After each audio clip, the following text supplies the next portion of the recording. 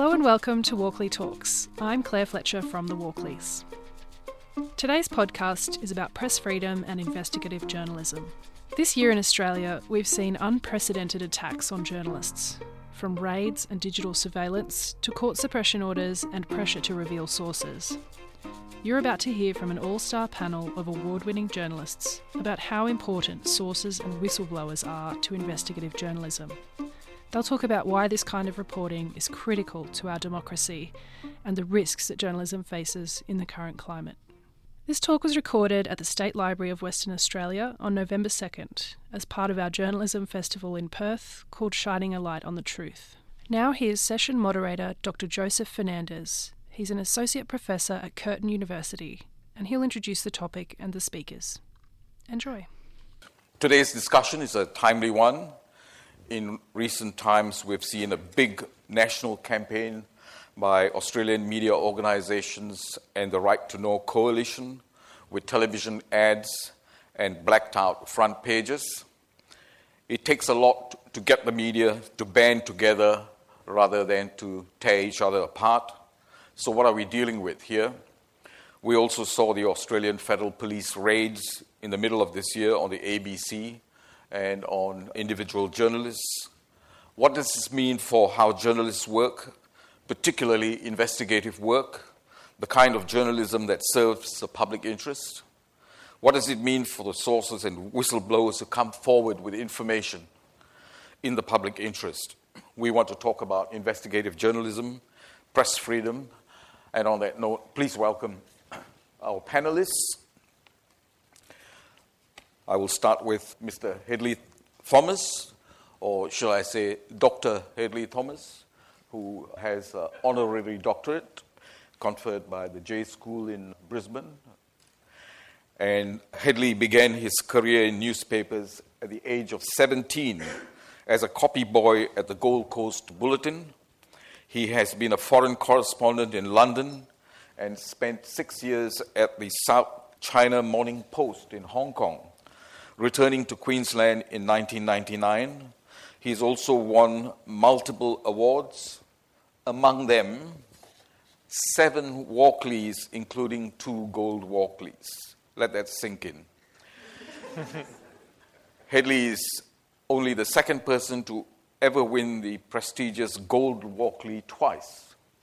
He won the 2018 Gold Walkley for the Teacher's Pet podcast series, which he investigated and wrote, and the 2007 Gold Walkley for exposing the fiasco surrounding the police pursuit of Dr. Mohammad Hanif. Hedley is the author of Sick to Death, about a surgeon, Dr. Jayant Patel. Hedley lives in Brisbane with his family. Please give Hedley a warm welcome. Thank you.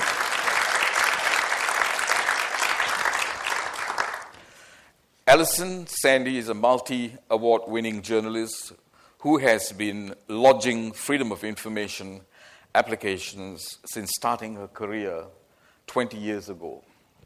Alison joined the Seven Network in 2014 to become the nation's first female FOI editor. Last year, she lodged almost 800 applications nationwide. Alison is a fierce advocate of the media's role in holding governments and their representatives to account, and she has successfully fought and won several appeals for access to documents under FOI laws and uncovered details that have contributed to positive changes in legislation. Some of Alison's more successful investigations include revealing the extent of child brides in Australia, where children are regularly being forced to marry much older men, and a year-long FOI investigation into the extent of sexual assaults across the nation's 39 universities. Most recently, Alison has taken on the role of executive producer of the global hit podcast The Lady Vanishes, which has more than 4 million downloads and still counting. It's actually almost 6 million now, sorry. Almost 6 million. Let's give a big hand to Alison. Oliver Gordon, at the far end there, is a journalist based at ABC Alice Springs. He works across all platforms, but most enjoys narrative investigative journalism. Prior to joining the ABC, Oliver worked in the global health and development sector with organizations such as the World Health Organization. This background in global health and development informs much of his reportage, which appears on programs such as AM, The World Today, and Background Briefing. Oliver last night asked me if I knew what TikTok is, and I said I don't have a clue. And I don't know if he will have the opportunity to shed some light on that during his presentation. Ladies and gentlemen, a warm welcome to Oliver.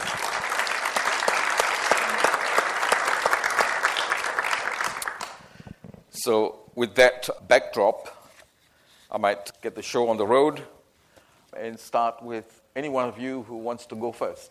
Well, I'm happy to go first just to qualify one thing. I feel a little uncomfortable being called doctor, so please don't call me doctor. As Joseph correctly said, I entered journalism at 17, so you're probably trying to work out how did I go to university, And I didn't go to university when I was 13. I went straight into newspapers, so I feel like a bit of a fraud being called a doctor. We don't need to use that. Thank you. All right. Well, I'm happy to start in relation to freedom of information, which is obviously a very key element to press freedom, and I've been very loud on this campaign that we're doing at the moment in the right to know, and it's important, I think, to see how FOI has changed from when I started 20 years ago to now. And I can say it is getting a lot worse. And certainly the older the legislation, the worse it is. And people may say FOI and how does that relate to the average Joe public? Well, with the latest podcast we did, The Lady Vanishes, that came off the back of a Freedom of Information application. So this is just your average Joe, her name was Sally, and she put in an application to find out what happened to her mum, and what happened with the police investigation into her mum's disappearance because she wasn't on a missing persons list. And as far as she knew, her mum wasn't found. So for her, going through that process, she ended up getting back a file, and this was New South Wales Police, but we also went through the AFP, that was heavily redacted and didn't answer any of her questions. And so I came in.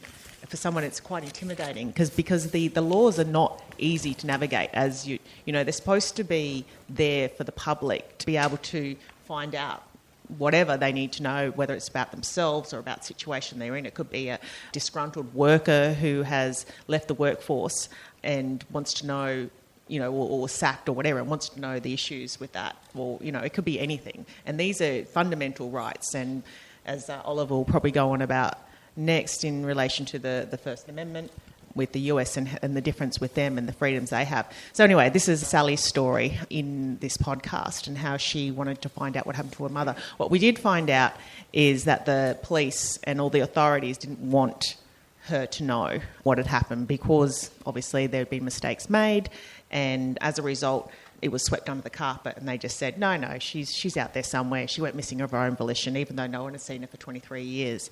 And we fought that. And we're still currently before the New South Wales Civil and Administrative Tribunal waiting for a decision on getting the police file, a more comprehensive copy of that, which just outlines, one of the key things is just the outlines of the dot points as to why she was taken off the missing persons list, the register. So that's all, as her right to know why her mother wasn't. Anyway, the police have now put her on, through our investigation, have put her back on the missing persons register, basically shamed into it. And you don't want it to be a police bashing exercise, but I always say it's not what they've done wrong in the past, it's what they do now once we bring it to their attention. Because mistakes happen. Big organisations, there's a lot of people. It's a small police station in Byron Bay that took the call in the first place.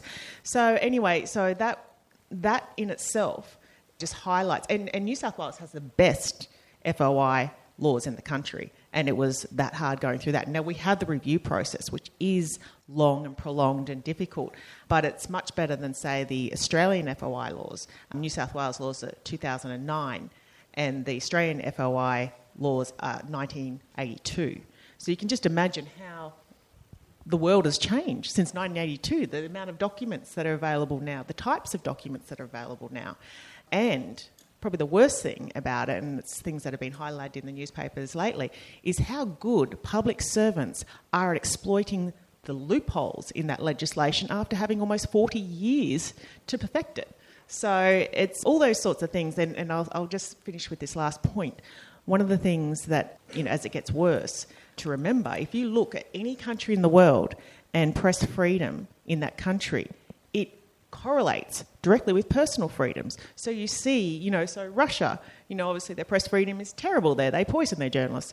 And, again, their personal freedoms as individuals. So people, I think these laws are there to protect the people, to make governments open and accountable and transparent. And until we get some real change and proper funding for the review agencies, then it's going to be a lot harder to get the truth out of the governments.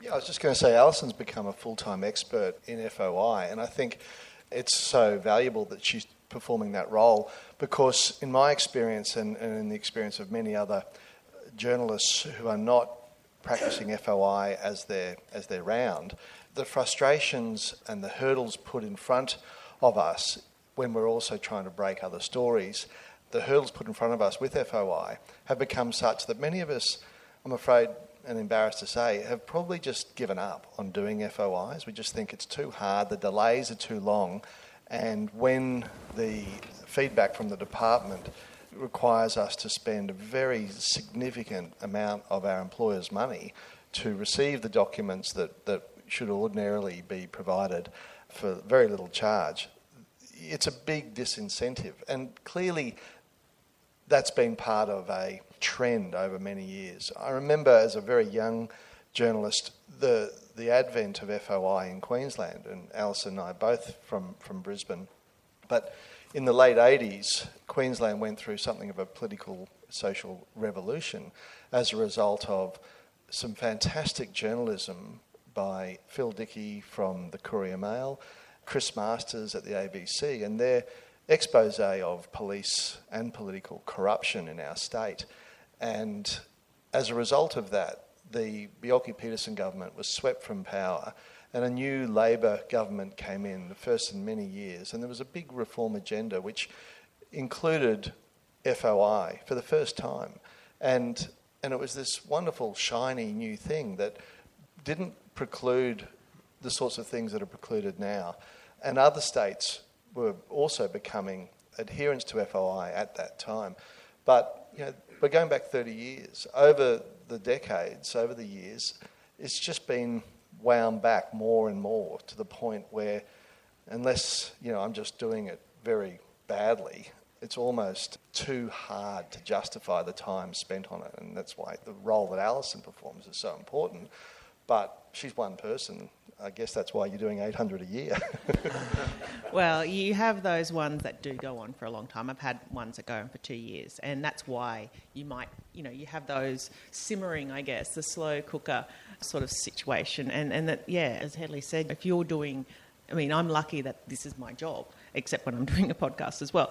It's my second job. But if you're doing so many other things and it's not your job just to do FOIs, then it is. It is so time-consuming, and the arguments and the argy-bargy. And it's just like any round. If you take on a round, you get a lot better at it the longer you do it. And they've got a checklist they go through of how to block. All right, the first thing we'll do is we'll say that the scope is invalid. We'll say it's too long or there's too many things captured. And then, so that's the first step. And then, so you just go, you're doing, number 15 of the, and so you just go through the motions of the things that they'll put in front of you. And I can see with people like Hedley, Hedley's going after the gold in FOI. You wouldn't be doing an application if it was just for, I do a lot of mainstream stuff as well, just quick hits and things like that. So they're easy to get back. But if you're going after something that's really controversial, you've got a big fight on your hands.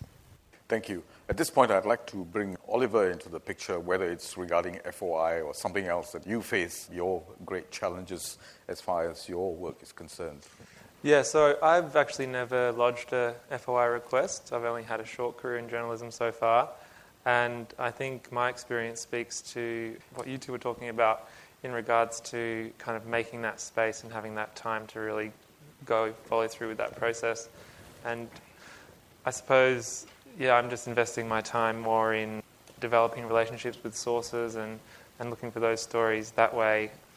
Because, in the newsrooms I've been in at this point in my career, the idea of lodging a Freedom of Information request hasn't been something that's been immediately canvassed as an option.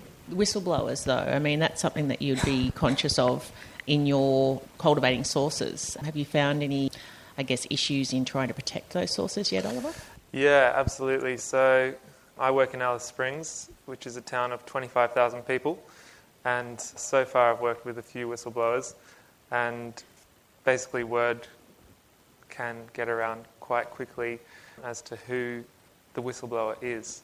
So I suppose from my perspective, the way that I try to protect both myself and the whistleblower is by just being really upfront and transparent with the people about, what they're getting themselves into, but also the change that they may or may not bring about. I think when I'm working with people who have reached this point where they decide, okay, I'm just going to go to the media, because usually they've gone through a few other hoops, and often whistleblowers come to the media as a last resort. Certainly on 2 occasions where they've been relatively high-profile stories, the idea was that this is going to be the straw that breaks the camel's back. When people know what's going on here, it's going to be huge and it's going to change. And I just have to say, that's not what journalism does. If anything, it's going to amplify or possibly even make your problem worse. We're not going to be here to solve your problem, and the systems that could might not even respond to the story in that way. So, I suppose in terms of protecting my whistleblowers, it's just about being upfront about what it is that journalists do. Sometimes it works out really well. In the case of the Ibis Hotel in Alice Springs, we were able to kind of shine a light on this fact that if you're someone who's in a workplace who's seeing discrimination, at this point you can't make an official complaint to an Anti-Discrimination Commission, and then someone in South Australia, the Anti-Discrimination Commissioner in South Australia, saw that and said, well, that's bad, obviously you should be able to do that. And now she's working with the Attorney General to try and maybe make that structural change. But I think that's probably an exception to the rule. Yeah, I think the difficulty that journalists face, particularly now in relation to the confidential sources and whistleblowers, is the digital footprint that we all leave. And once upon a time, you wouldn't have been as paranoid about the communications that you'll have. But now, particularly around national security, there will be a level of fear, and I think, genuinely held concern that your phone would be covertly monitored, either through call charge records, which are picking up the numbers that your phone receives in terms of people calling you or that you dial, or alternatively, and at a higher level, even covertly issued warrants to intercept communications, to intercept calls. And, we'll never really know. We'll only find out if someone's prosecuted and there's put onto the evidentiary record the details, the warrants that led to our phones being off. But I remember in 2007 being concerned that my phone might have been off, and that was during the reporting that I was doing about the Australian Federal Police's terrible handling of what the AFP claimed was a really serious terrorism case involving Dr. Mohammed Hanif, and he was the young doctor working at the Gold Coast Hospital out here with his wife, and he was arrested and held in custody for a significant period while the police were leaking very damaging claims about him and his alleged connection to a bombing in Scotland that he had nothing to do with, and the links that were being drawn were really quite mischievous and misleading, but it was getting a huge amount of play in that year, and you'll recall 2007, towards the end of 2007, is when there was a federal election and John Howard went to the polls and Kevin Rudd was the opposition leader. So it was a story that I think the government was happy to go along with. At the time, Kevin Andrews was the immigration minister, because it demonstrated a government that was tough on crime, tough on terrorism. But it was a furphy, and it was exposed as a furphy by Mohammed's lawyer, a very well-intentioned and an honourable, decent man called Stephen Keim, a barrister in Brisbane. And I knew of Stephen through another contact, and he began confidentially showing and sharing with me the AFP materials that he was receiving. For example, the record of interview that Mohammed Hanif had done, and other documents that demonstrated the complete opposite of what the AFP was self-servingly leaking to the rest of the media. And so I started reporting on the truth of it without disclosing where this material had come from. The AFP's then commissioner, Mick Kilty, was furious about this and complained very, very strongly to my then editor-in-chief, Chris Mitchell, who's a very strong editor, and backed me to the hilt. But, it got pretty hairy. And after Mohammed Hanif was eventually freed with an apology by the Commonwealth Director of Public Prosecutions, with ultimately a public inquiry into what had gone wrong and complete vindication of Mohammed Hanif and quite strong criticisms of the process, Mick Kilty and the AFP still wanted to have Stephen Keim, the whistleblower, formally disciplined by the Queensland's legal services body in a way that could have lost him his career as a senior barrister. And so you just have this situation where even after all of the truth is out there, the authorities hate the fact that they've been upended on what might have seemed a really clever strategy at the time, and will still try to extract, I think, a price. And that's why it's very important that when you have a source, you just have to stick with the source and back him or her the whole way, and also be pretty honest and open at the outset to say, look, you could end up being identified through talking to me. I'll do my best to protect you, but if you tell someone that you're talking to me, that could also end up becoming part of a case against you. And as long as they understand the risks, then they're better prepared for the outcomes. Can I just tease something out a bit more from what you just said? Did I hear you say the AFP was leaking information? Yes, yeah. Okay.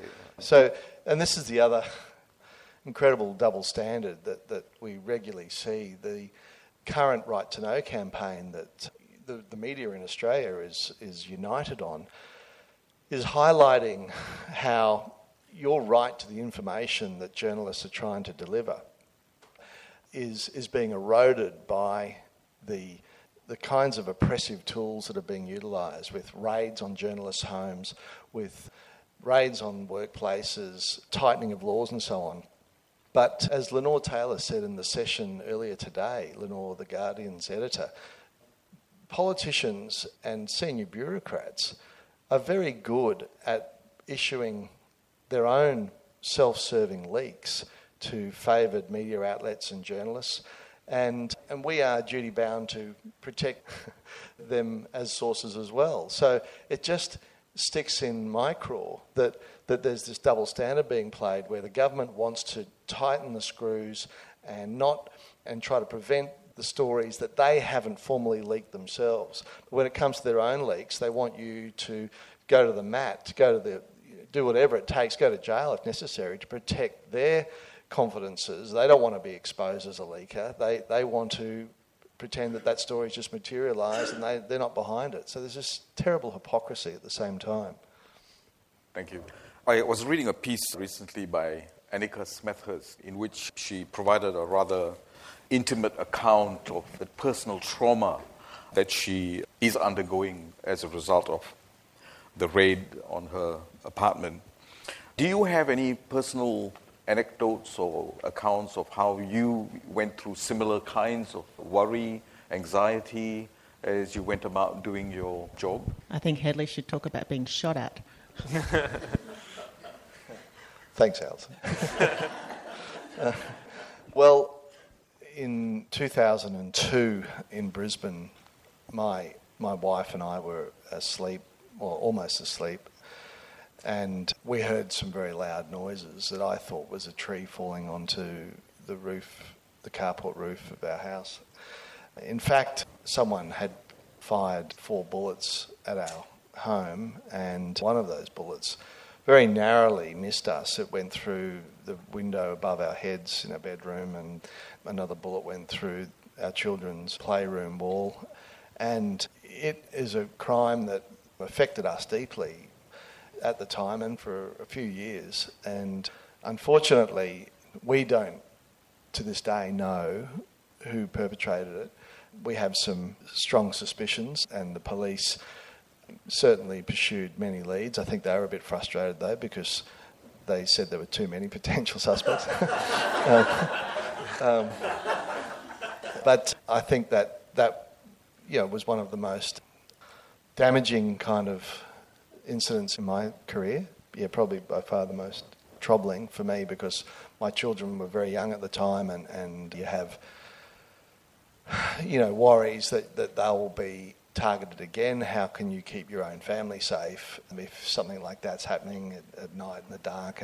And so it was I think one of the toughest things we've dealt with, but I'm glad to say that, we haven't had any repeat incidents, and we're in the same house, and we've been there now 20 years, and so we decided that while it would be tough for a while, we had to stay there for our own longer-term benefit, because if we had left, we might have felt like it had been because of, that we would regret it, we would resent it, and that it would become, more damaging to walk away from a place that we love. So we don't love it as much anymore, but we feel like we've still got to stay there. Did it make you more determined to keep doing what you were doing, or did it change the way you operated? Yeah, I'd like to answer. I mean, the ideal answer would be for me to tell you that it made me so much more determined, and the next day I went out and wanted to kick down doors, but it didn't actually. It really made me question whether I should actually be doing this, because I couldn't justify in my own mind the risks that potentially were being visited on my wife and children, and so I became quite angry and I think even resentful of the fact that I was getting, as a result of the publicity surrounding that shooting, I was getting so many other people, strangers, who wanted me to investigate the issues that they were dealing with, because they believed if I'd been shot at, I must have been getting results, so I could get a result for them, And I just didn't want to hear from these people for a while, and I think I was in a pretty bad place. So it took quite some time to sort of work through that. And then, you get your mojo back and you're okay. But it was, probably touch and go for a while. I'd like to come back and explore this topic in relation to the AFP raids a bit more. But first, I want to apologise for having made you revisit these. That's right. I used to actually burst into tears when people talked about it. Yeah. So I'm good now. But it's one of those things like, I think when you have real trauma, it is always below the surface. So it's good now. Thank you. Makes the 3 trolls in my Twitter inbox telling me they're going to find the skeletons in my closet. It puts it into perspective. If I could just come back to FOI, you both painted a rather grim picture as to how inefficient or inefficacious the FOI system is. I'm looking at the objects section of FOI Act, the Commonwealth FOI Act, and if you will indulge me, I'll just quickly skim through this.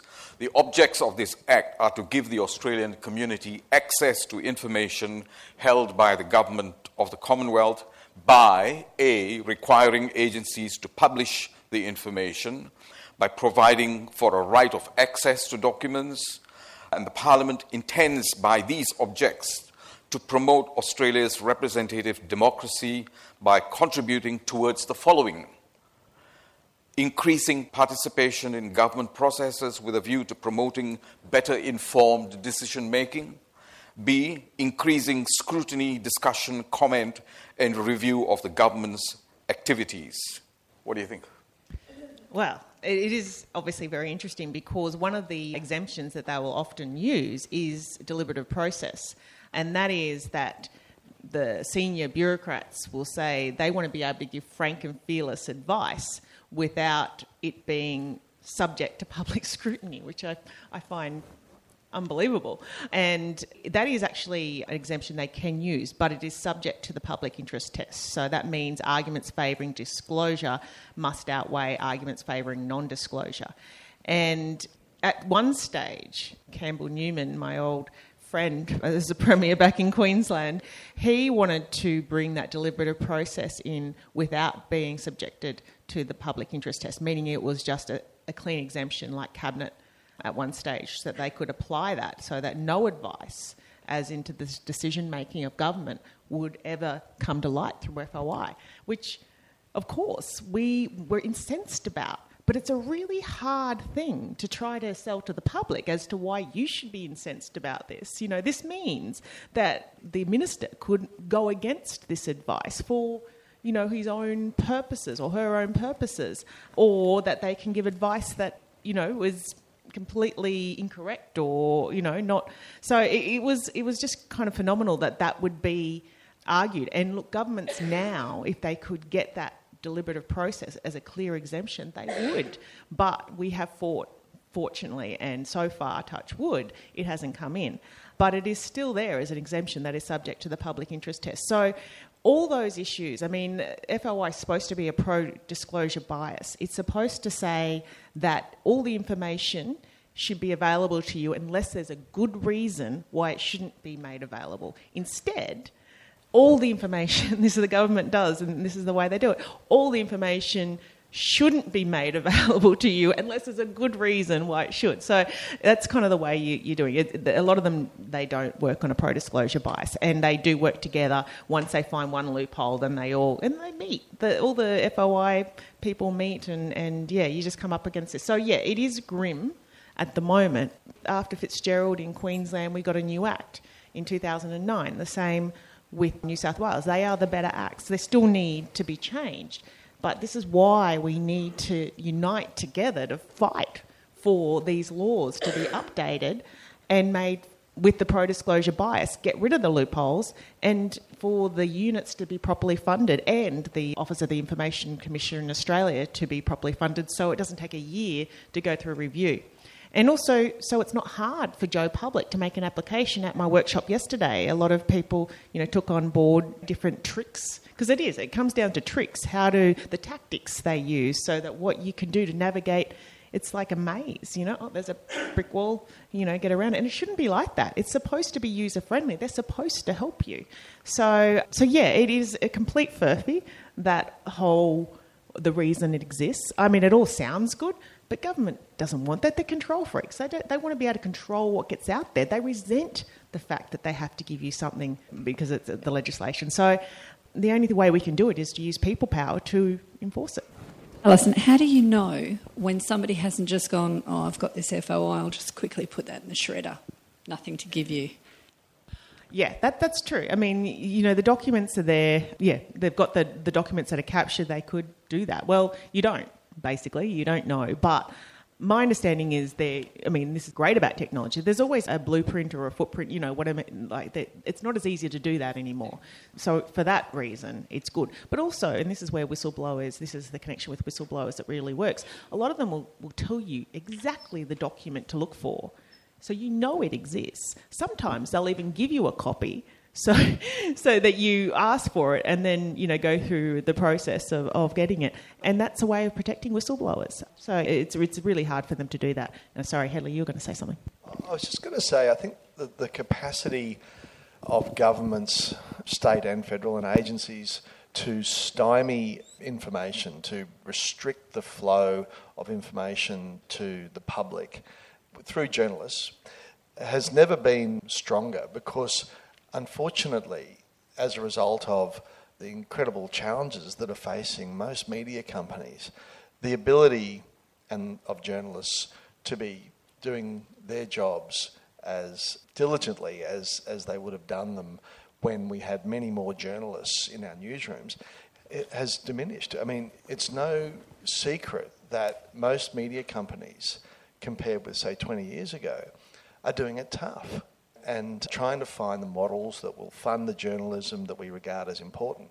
And I think what governments have been doing, unforgivably, given that structural weakness in the media, and hopefully a temporary structural weakness until we've figured it all out with paywalls and so on. But what governments are doing to exploit that is to, again, wind back the information, take advantage of the fact that fewer journalists like Alison are available to challenge and attend the hearings, to demand and argue for release of documents.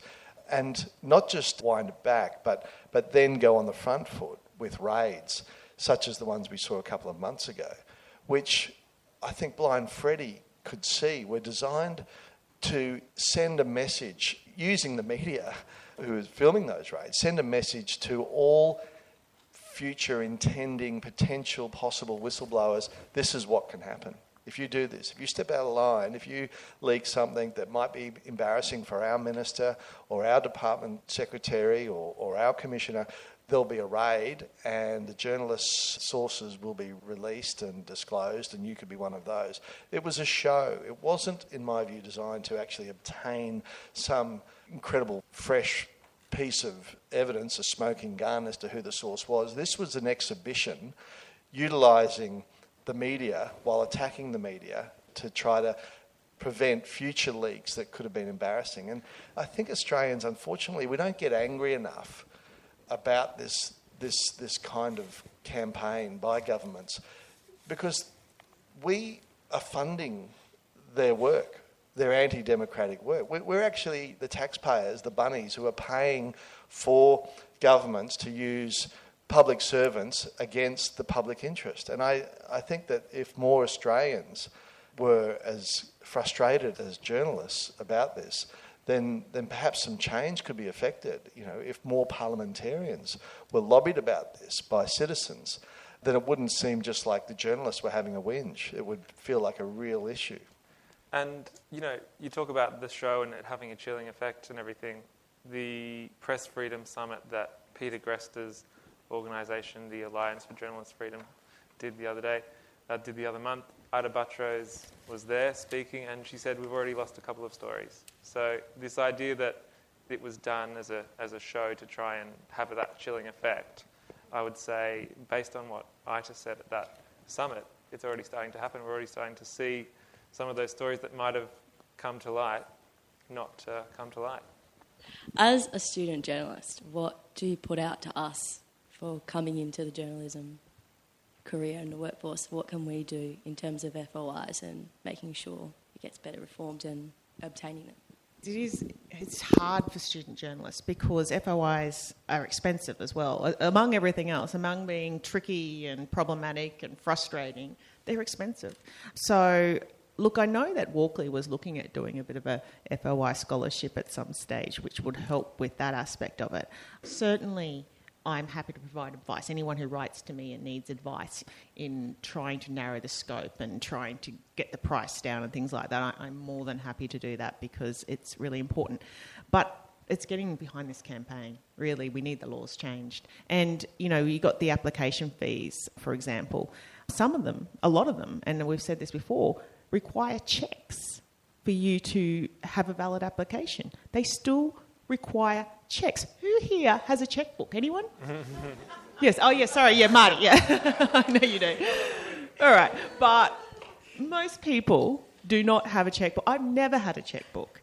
And I find that incredible that they will use archaic processes again to make it really, really hard for people. So that sort of thing, just to get... You know, they should all have online portals. Only 3 of the states have online portals to be able to make applications. You should be able to pay by credit card. My God.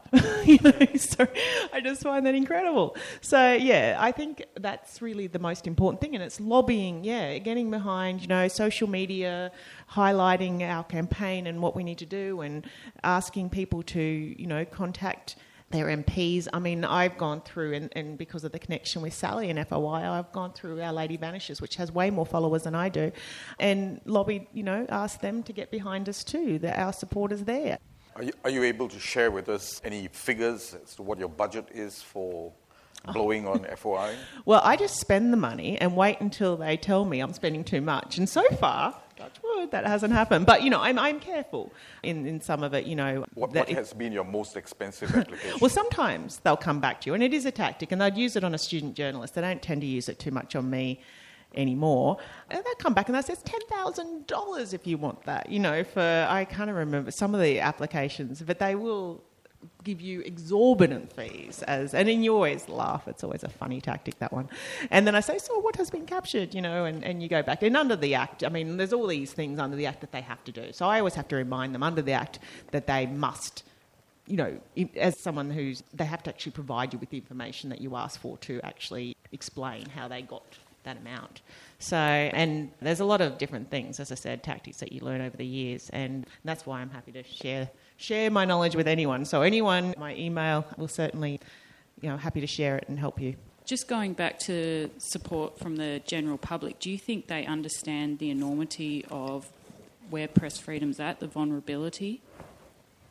No, I think that most people would have less understanding of it now than say they would have had 15, 20 years ago if this campaign had been on then.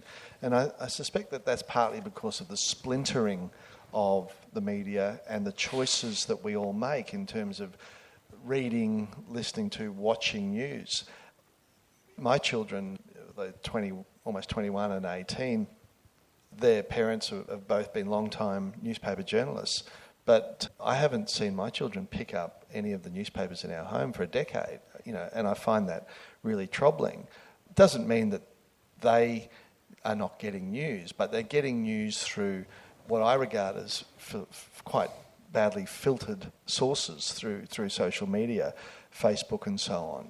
And I think that's regrettable. We have less impact in our individual media outlets because there are fewer eyeballs on our products as a younger generation and as what were existing readers have so many more choices. Now you could say, well, that's in many ways a good thing, but it does lead to, I think, the dilution potentially of important messages in campaigns such as this one that's being run. And one of the really uplifting things about this current campaign is that we are united on it. It is something that the entire industry has actually teamed up to do. It's pretty hard to get the Australian and the ABC on a unity ticket, but we're on it, which is commendable.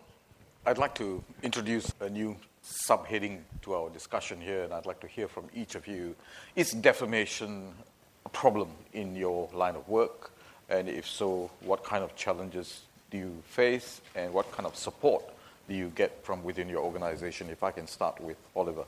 Yeah, so I learned early on in my journalism career that I think I'm right in saying the best defense for defamation is truth. So if something's true, you haven't defamed someone. Hopefully all the young journalists, who are going into their first few jobs, like I have been in the last few years, know that is the fundamental thing that underlies and you can't defame the dead too. And you can't defame the dead, yeah.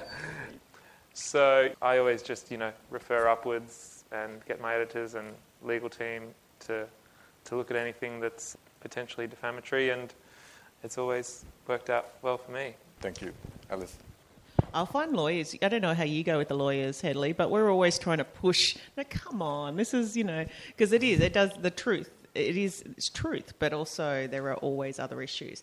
I haven't had too much of a trouble. I mean, there are some people that are key litigants that will just, even before you write an article, will send you a lawyer letter, 20 pages long with all the things they're going to do when you print an article. So, I mean, it's a tactic. Yeah, we have our legal departments. They go through everything. We're really meticulous with that. And again, touch wood, I haven't been sued for defamation. But yeah, I think it's really important as a good journalist that you always check everything and obviously, double check, triple check, go over everything, make sure that you're in the right. But there's so many things now. I mean, the Me Too movement's really brought a lot of things to light that you just think which way that's going to go. But yeah, I mean, it's just about being thorough and having a good legal team behind you. I've got an ear now for listening to where the lawyers have gone through the script of the podcast.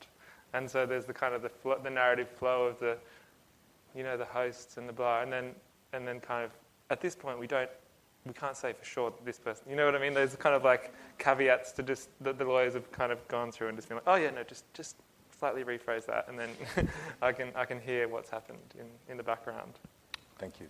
Yeah, I think truth should be a complete answer to defamation, but it's not, unfortunately, and doesn't, the truth of a story that you've written doesn't prevent people, for example, who feel terribly slighted by the truth and who have a lot of funds at their disposal having a crack. And this was my experience a few years ago, perhaps 5 years ago, when we were doing some pretty rugged reporting on Clive Palmer.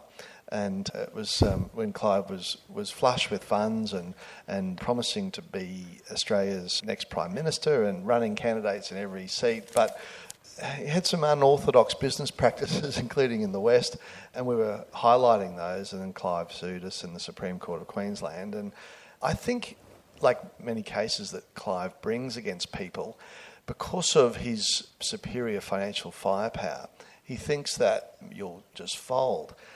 Fortunately, at News Corp and in every newspaper where I've worked, we've been very strongly supported by editors and by the CEOs who will just back us up.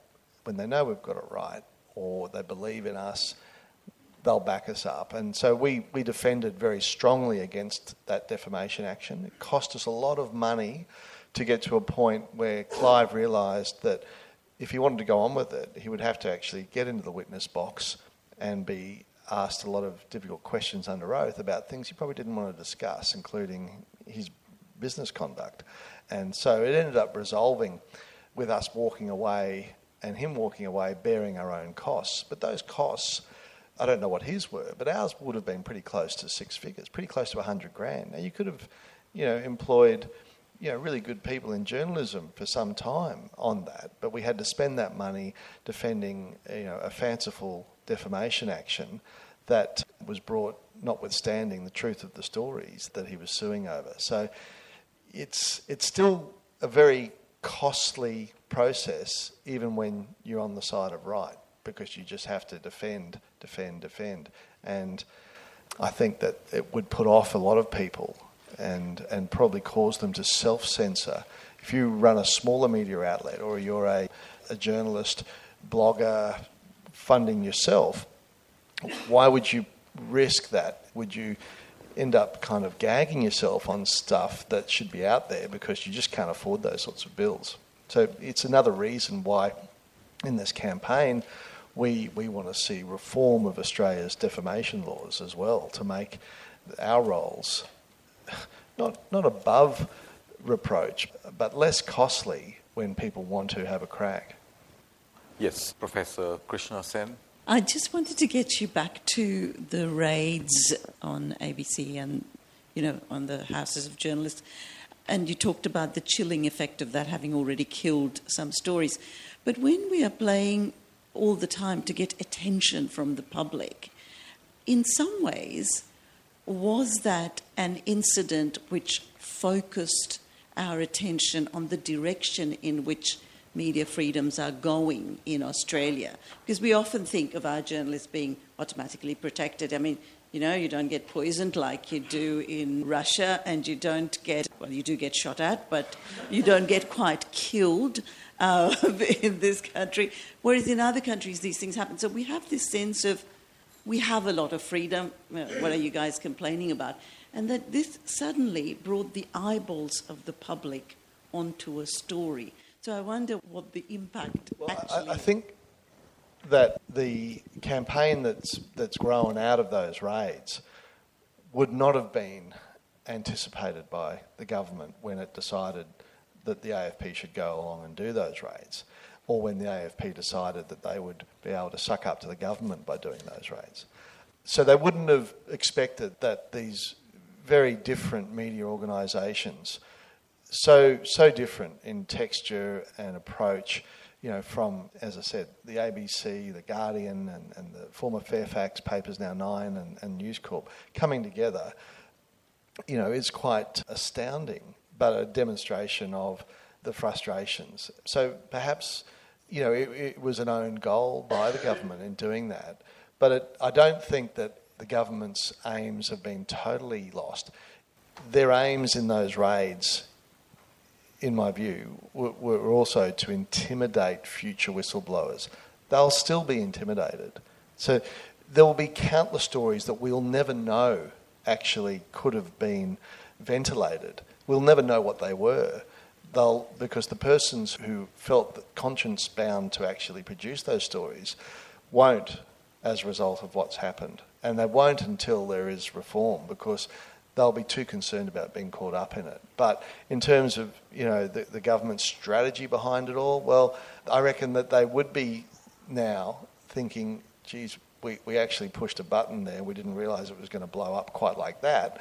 And now I know that, they're spinning it as like journalists aren't above the law and so on. Well, it's just such a crap, glib response. Just another line of spin written by one of the many hundreds of media communications experts in the government that is really, I think, quite offensive. Journalists don't see themselves above the law, but the government shouldn't be waving the big stick as an attempt to shut down free speech, as an attempt to prevent the embarrassing but important truths about what's going on in government being distributed by journalists to the public.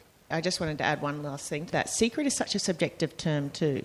I mean, what they deem secret, confidential, where's the confidentiality clause? Where did they sign a confidentiality agreement? Those sorts of things are classified. That's the other issue. I mean, they can use anything to wangle it into fitting their agenda. And I guess that's the problem, is when they have that agenda. And obviously they've always hated whistleblowers. They've always wanted to use, no whistleblower. If they can string one out to dry, once a year, they would, because that's the best thing that they can do. And again, I drew upon one of my favourite stories over time on whistleblowers is the Pentagon Papers and Daniel Ellsberg. I mean, if you want to have a look at somebody who really put everything on the line and couldn't get it printed for such a long time because of the government, and this is about him just deciding that all the government spin was bullshit, basically, and they didn't want to go. He wanted that about Vietnam, saying they were winning the war, and they weren't. And he's like, well, no, we're not winning the war. And he decided he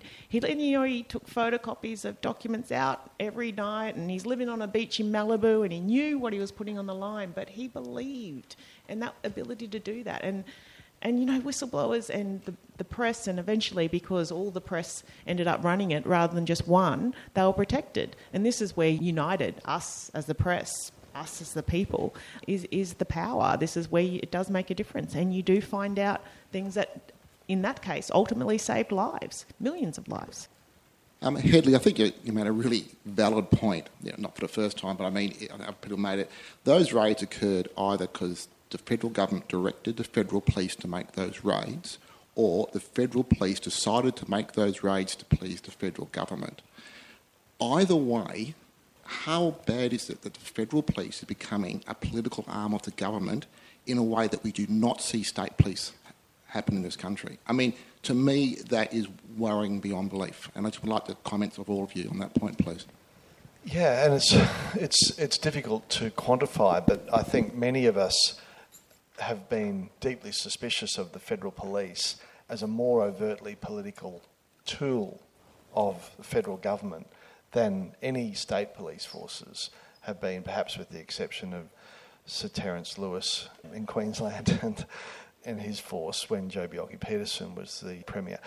The AFP has always had that whiff about it, and I think that when the government wants to rely on the AFP to try to block a suspected whistleblower or prevent more embarrassing disclosures, the AFP, and I'm sure that there will be a charter, there will be statutory requirements for the AFP to jump into line to do that. So, I'm not suggesting that they're actually breaking their own charter or laws in appeasing the government's will on this, but it seems that they do it with an enthusiasm and a readiness that other commissioners of state police forces don't exhibit. And that contributes to this deep suspicion that you and I share, that the AFP is often too readily used as this sort of blunt instrument of Prime Ministers and Cabinet Ministers and department heads.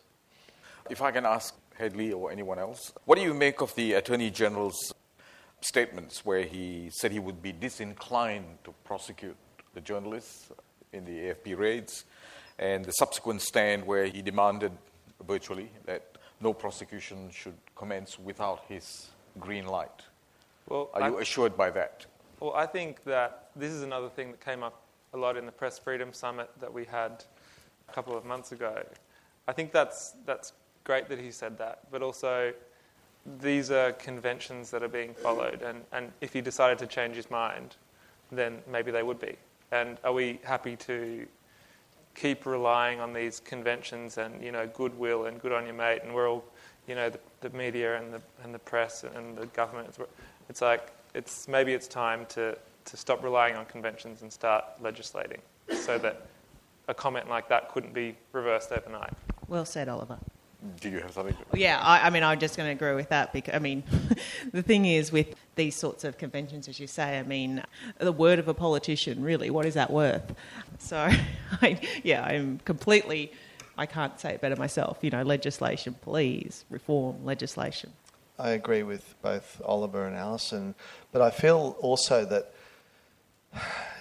that statement that he made, while you want to welcome it as a journalist, but at the same time, you're kind of feeling like you've been wedged, that like we're somehow now a bit beholden, or we should be thankful or grateful for this undertaking, if that's what it is. And in a perverse way, I don't want to see this happen, but in a perverse way, I think perhaps actually a prosecution of a journalist for doing her or his job would actually be one of the most powerful examples to the public at large about why and how the governments have gone way too far. Maybe, an attempted show trial like that wouldn't be a bad thing as long as it ended well.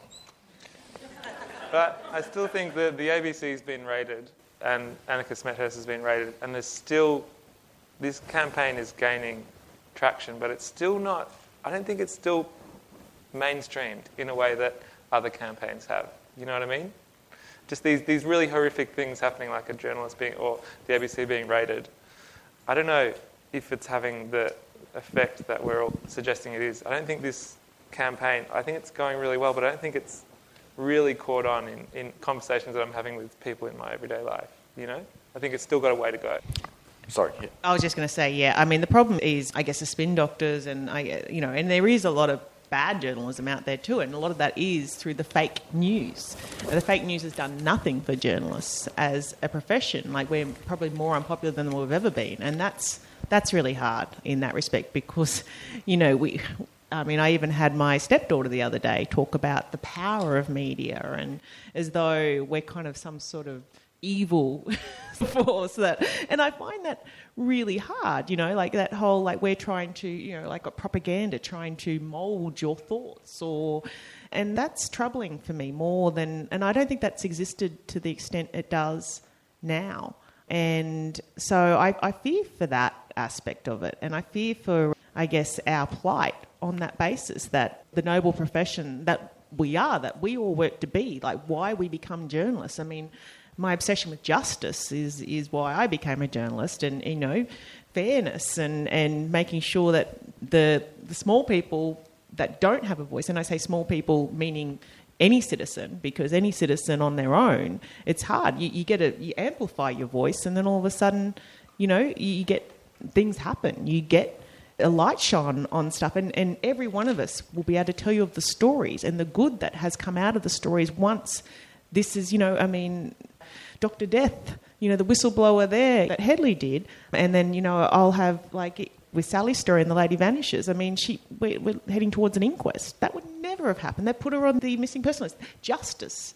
You get traction. She'd been trying for 23 years to achieve something we achieved in 6 months once it was amplified. So the power of the media, it's so important. So, yeah. I think we've made things a bit tougher for ourselves as well, while thinking we're doing the right thing. And, in this regard, and you're talking before about your stepdaughter's perception of your work, and I have similar conversations with my daughter, who's 18, and spends a lot of time on Twitter.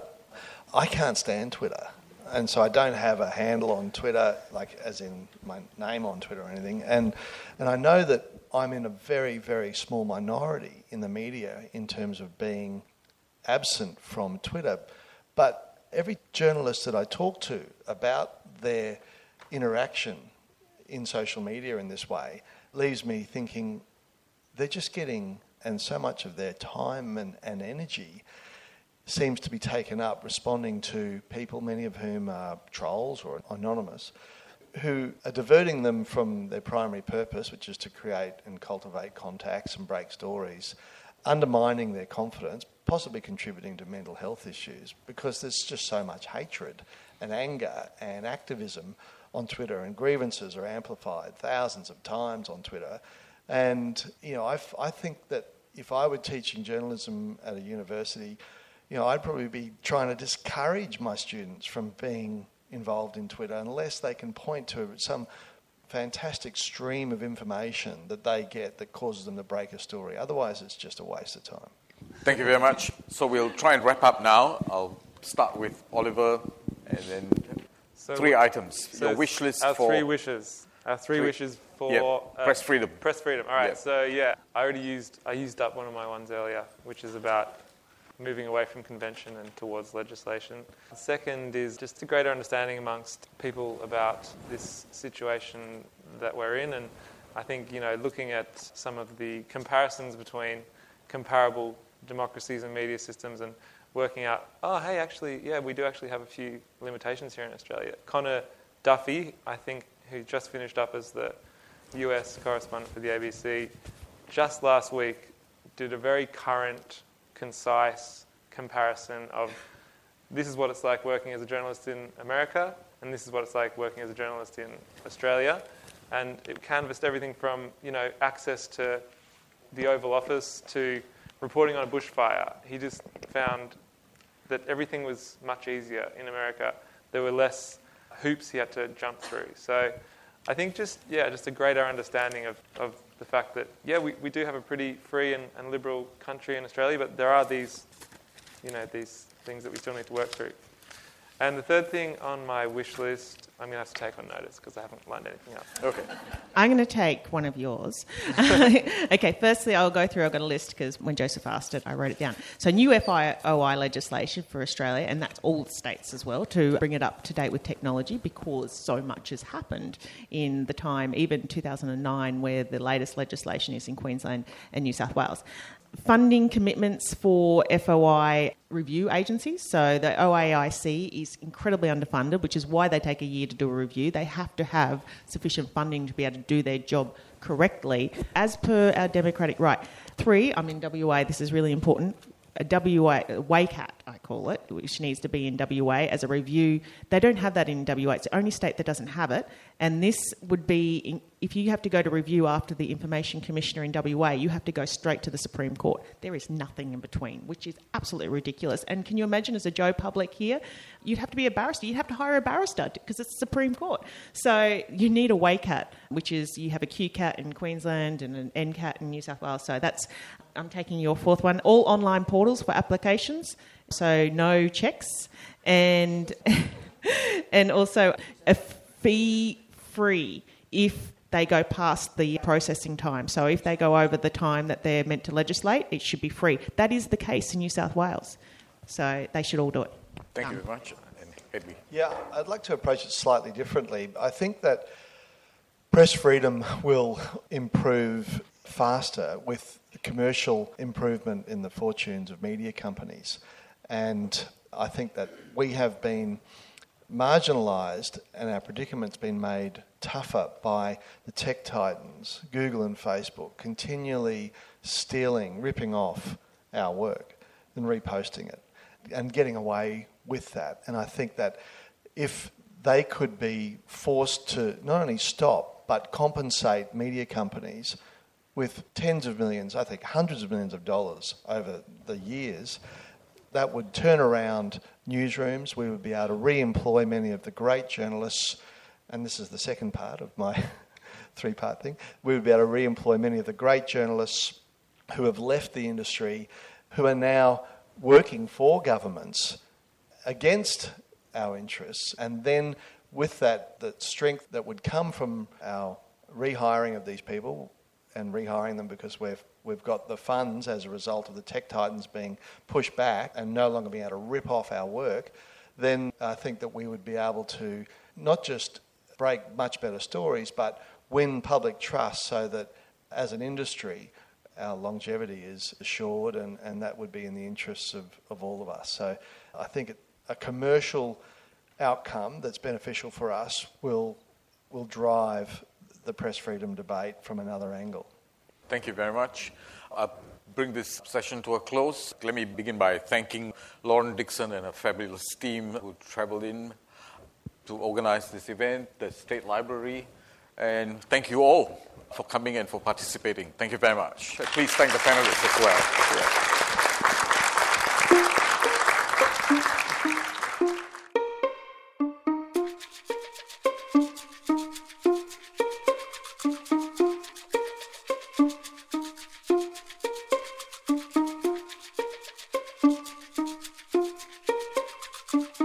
You've been listening to the Walkley Talks podcast with me, Claire Fletcher.